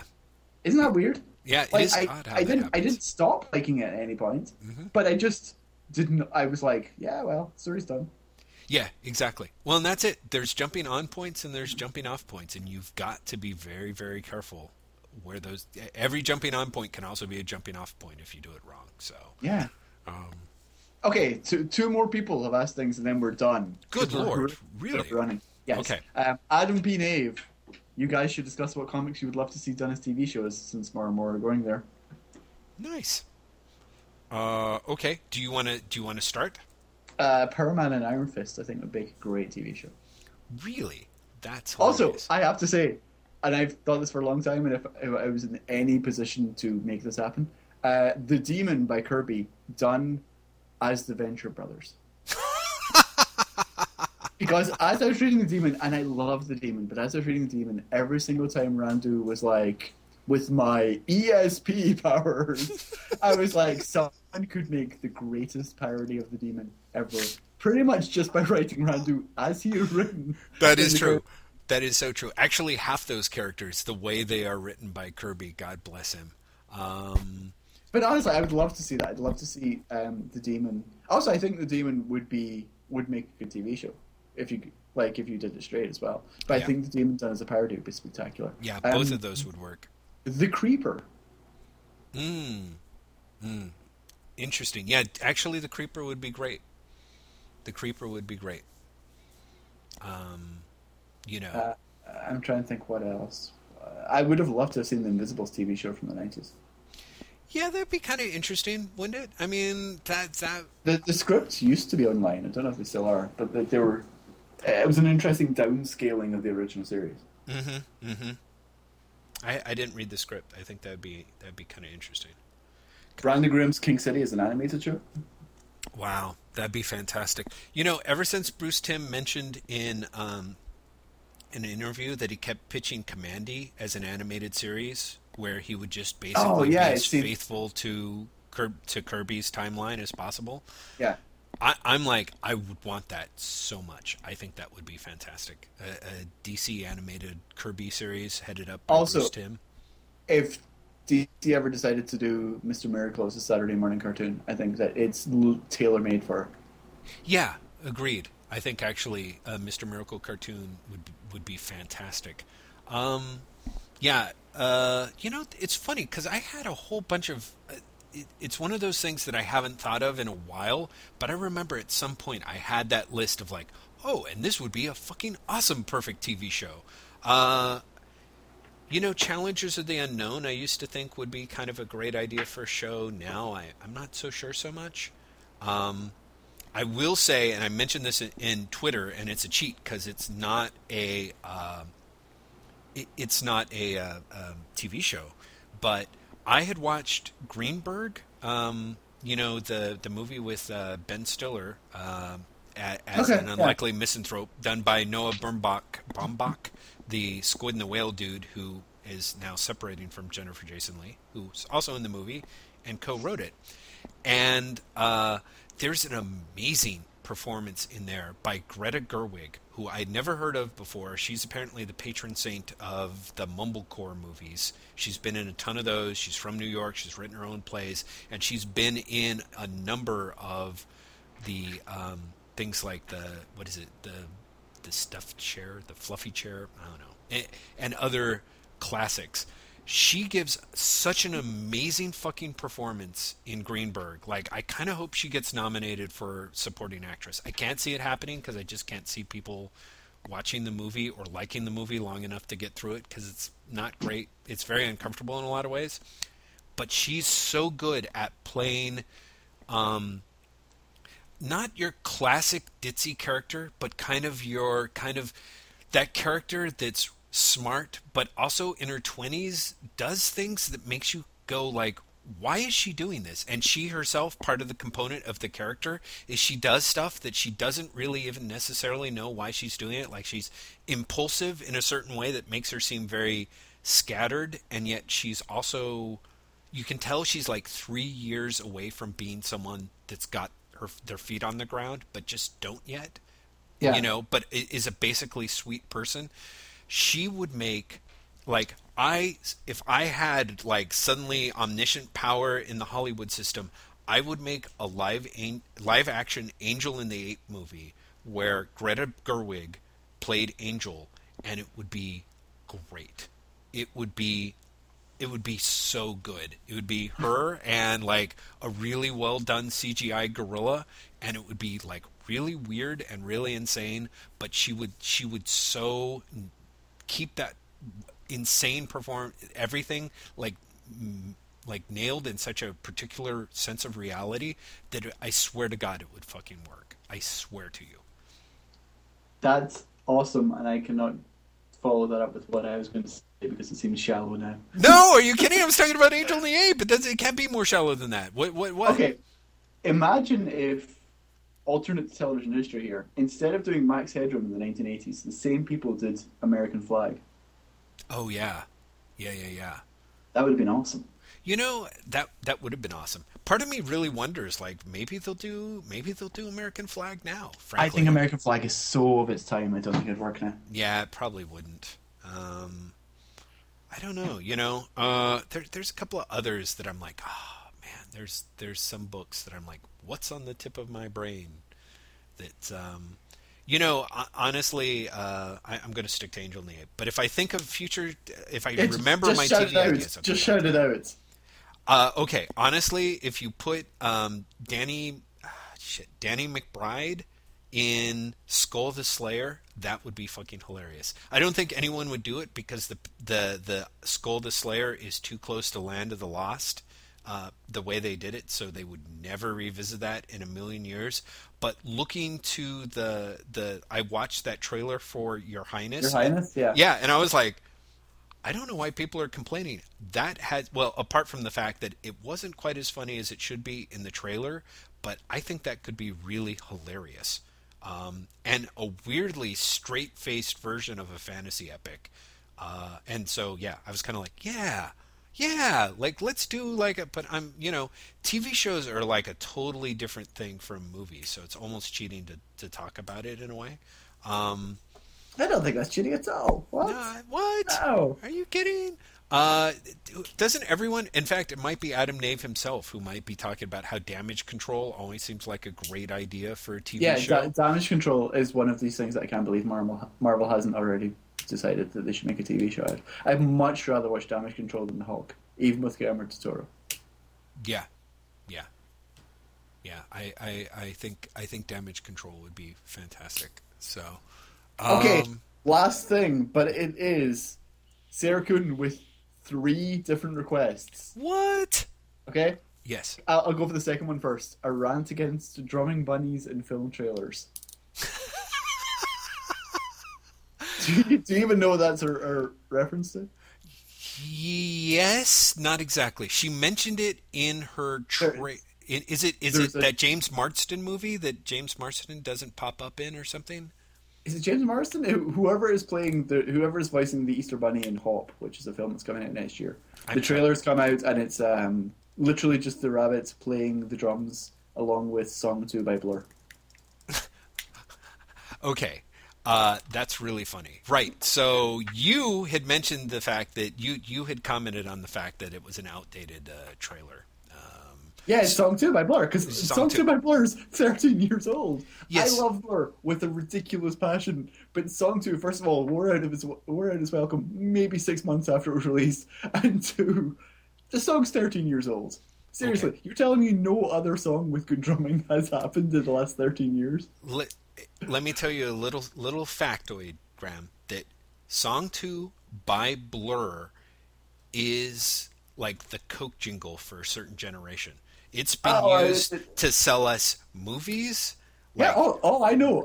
Radiator fluid, like chewing gum. Like, seriously, you hear that? I know. God bless Damon for making the money he can from it, I guess. But yeah, I that song wherever is welcome, like before the advertising blitz for me. And It's very sad because I remember getting the album before it came out. I remember buying it at a record fair from a used record stack. Mm-hmm. Someone had a promo copy of the album before it came out. And I remember like hearing Song 2 for the first time being like, this is fucking awesome, and not realizing like 6 months later I'd be like, no it's not, please go away Song 2, please. Yeah. I wish you never existed. And then at that point, you're screwed. Because then suddenly, I think Starship Troopers used it in their trailer, and then it was fucking everywhere. Same way that, like, I Feel Good by James Brown was in every movie trailer for, like, a 5-year period. Yeah, it was really weird, wasn't it? Yeah, and You're Unbelievable by, is that Jesus Jones, or is that EMF? No, that's EMF. Okay, by EMF was in every While I argue that they're easy to mix up, EMF and Jesus Jones, very different bands. I totally, that's why I checked. Because I used to think it was Jesus Jones, and I believe I remember some rant where you went on and on about EMF. And I believe I've written in my blog about my love for Jesus Jones. And I'm not being ironic. I actually really like Jesus Jones at the time. EMF, of course, which stood for Ecstasy Motherfuckers. And I've told you my favorite EMF fact ever, right? No, I don't think The you name have. of their follow-up single to Unbelievable? Is? I Believe. It's so great. They're like, okay, that worked for us last time. I believe. No one will make a connection. Yeah, exactly. They'll never catch on. Okay, so that's one of our three questions. Hopefully the Okay, other two are less in-jokey for the rest of our listeners. that was one of them. Really, actually, neither of them are. The next one is horrifically joking. A debate over whose glasses are better. I would say yours are. Or are we talking about Sarah's? Because Sarah's might be better than both of ours. But I really don't know who's. I'm going to say the minor anyway. yeah, I think sadly. If only because you've not even seen my new glasses, which are fucking awesome. Oh no, I was even going off your old ones, which were incredibly awesome. So yes, in that case, winner. Because I'm currently rocking a sort of updated Mad Men vibe.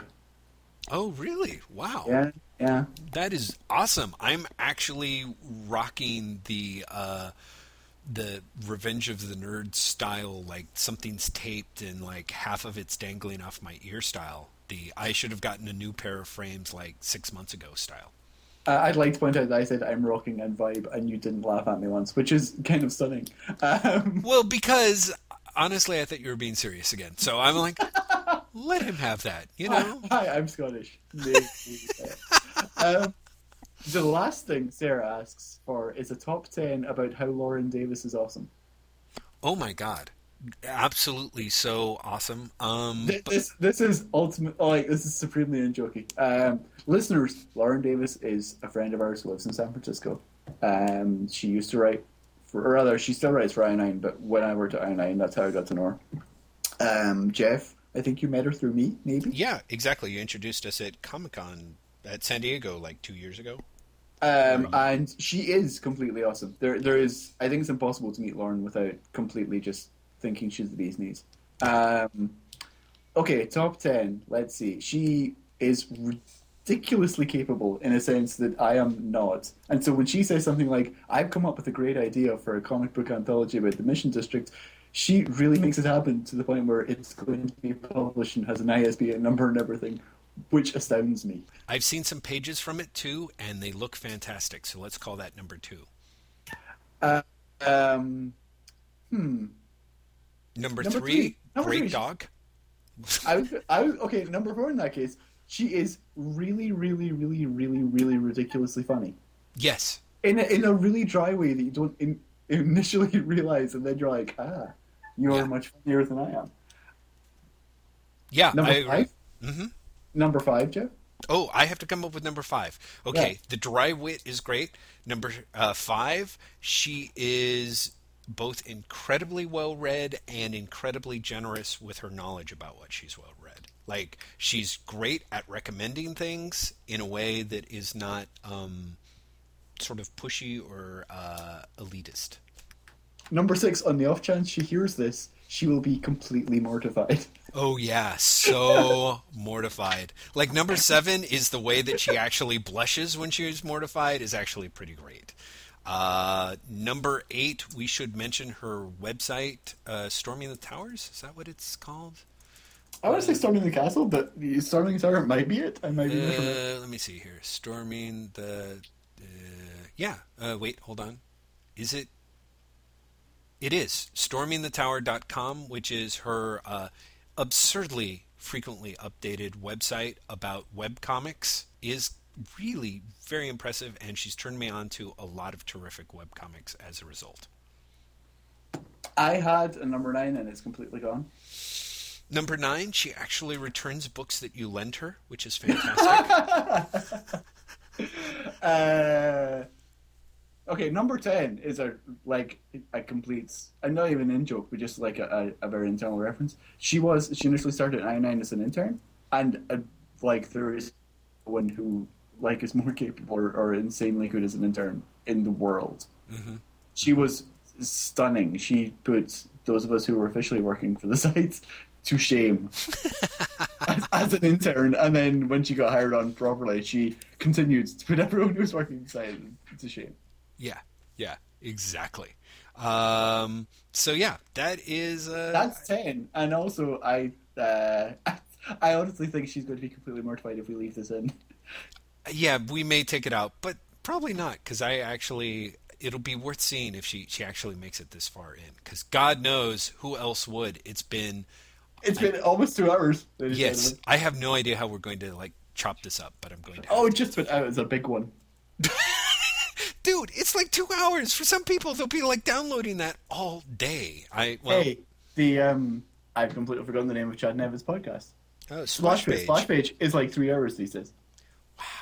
See, but is this a good trend? I don't know. I mean, I sort of like, I appreciate the fact that our listeners have sort of, Stuck with us. Yeah, but I also like the idea of having shorter podcasts so that people can, in theory, jump in or start listening or kind of join in on the action. Because honestly, the idea of sitting down for a 3-hour podcast is kind of daunting.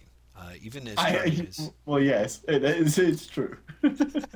I really don't know how you find the time to listen to them unless you do the unthinkable thing of listening to them while you write all the content that you generate. No, I generally listen to it while I do other things. While I am doing dishes or while I'm doing laundry or something, I will listen to it. And it generally takes me a few days to get through something like a 3-hour podcast. Yeah. Wow. Well, it's amazing. I really need to schedule more time with it because there's so many great people.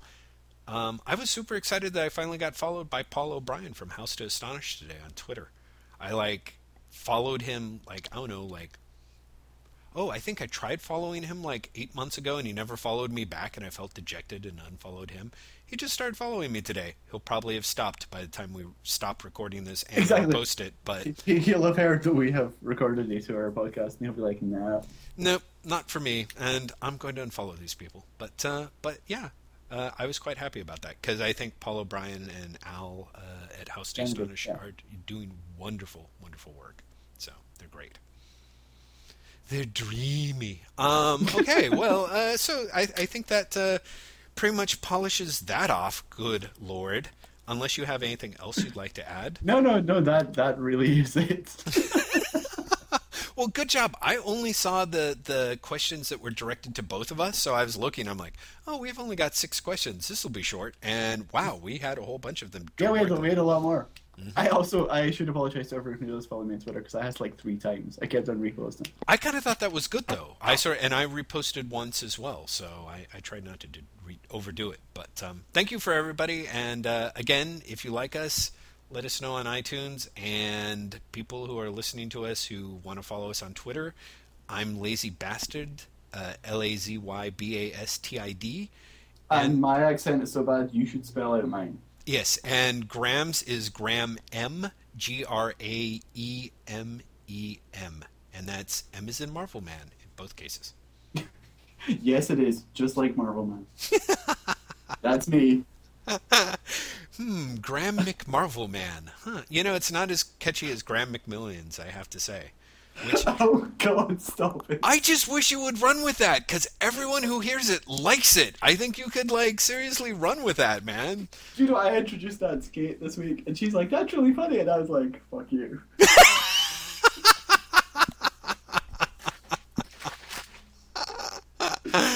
Well, Kate has started listening to the podcasts. Oh, has she? Oh, good. I think this is hilarious. She has no interest in... Well, she has some interest in comics, but not enough to listen to a comic-related podcast. But just finds it funny the way that you and I give each other shit. As she says, in the friendliest of ways. Well, I'm glad. I'm glad that's still true to those people who listen, because there are times where I'm like, we've gotten a little more contentious lately. Hopefully that's not a problem. But have we? I don't know. I sort of thought so. I thought the other week there was something where because we disagreed on Alan Moore. We talked about Matt. By the time we talked about Matt Fraction, we actually ended up flipping and disagreeing on him again.